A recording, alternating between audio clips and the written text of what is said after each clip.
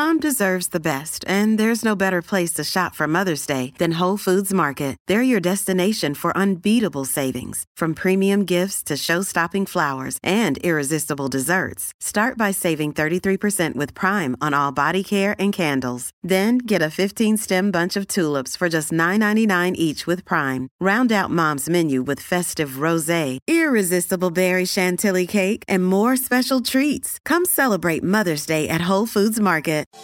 Good morning, Oregon. It's Friday, July 23rd. This is Andrew Thien with the news briefing from the Oregonian and Oregon Live.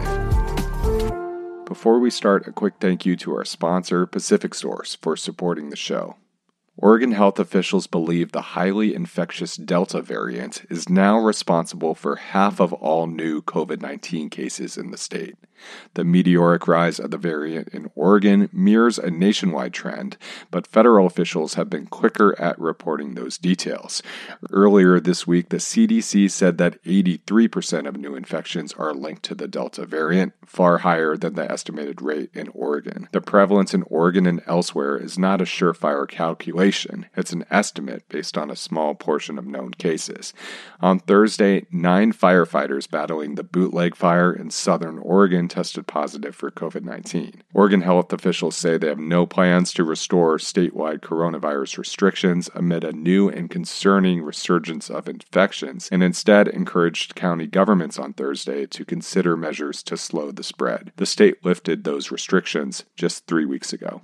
West Lynn's former police chief and a fired subordinate were stripped Thursday of their law enforcement certifications for dishonesty and discriminatory behavior tied to the 2017 wrongful arrest of Michael Fesser. The state's Law Enforcement Standards Board unanimously approved lifetime bans for former Chief Terry Timius and Sergeant Tony Reeves. Timius initiated a theft investigation of Fesser as a favor for a fishing buddy of his. Reeves led the investigation at the behest of Timius. The city agreed to pay Fesser, who's black, $600,000 last year to settle a federal discrimination suit. The Public Safety Board found Timius's action discredited the policing profession. Timius had a checkered end to his career and retired after 2 officers reported he appeared drunk after leaving a restaurant in 2017. Timius was still awarded a $123,000 separation agreement with the city.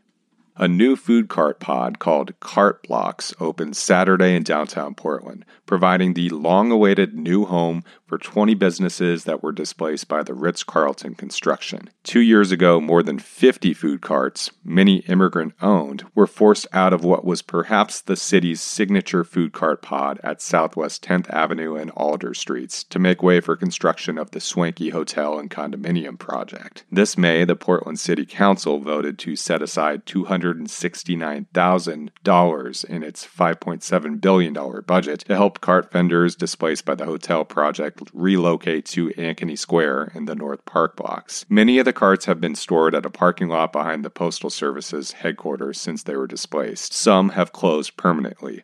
Others found homes at food cart pods throughout the city, many far from the city's core. The city will host a ribbon-cutting ceremony for the new pod at 1:30 p.m. on Saturday. The event is part of a, quote, grand reopening event dubbed Welcome Back to the Heart of Portland, which seeks to encourage people to return to downtown.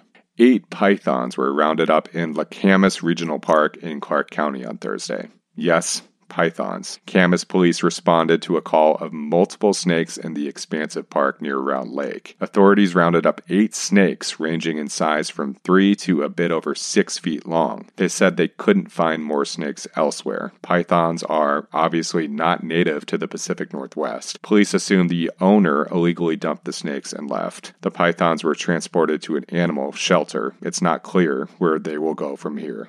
Thanks for listening. You can support our local journalism by subscribing to Oregon Live. Go to OregonLive.com/pod support.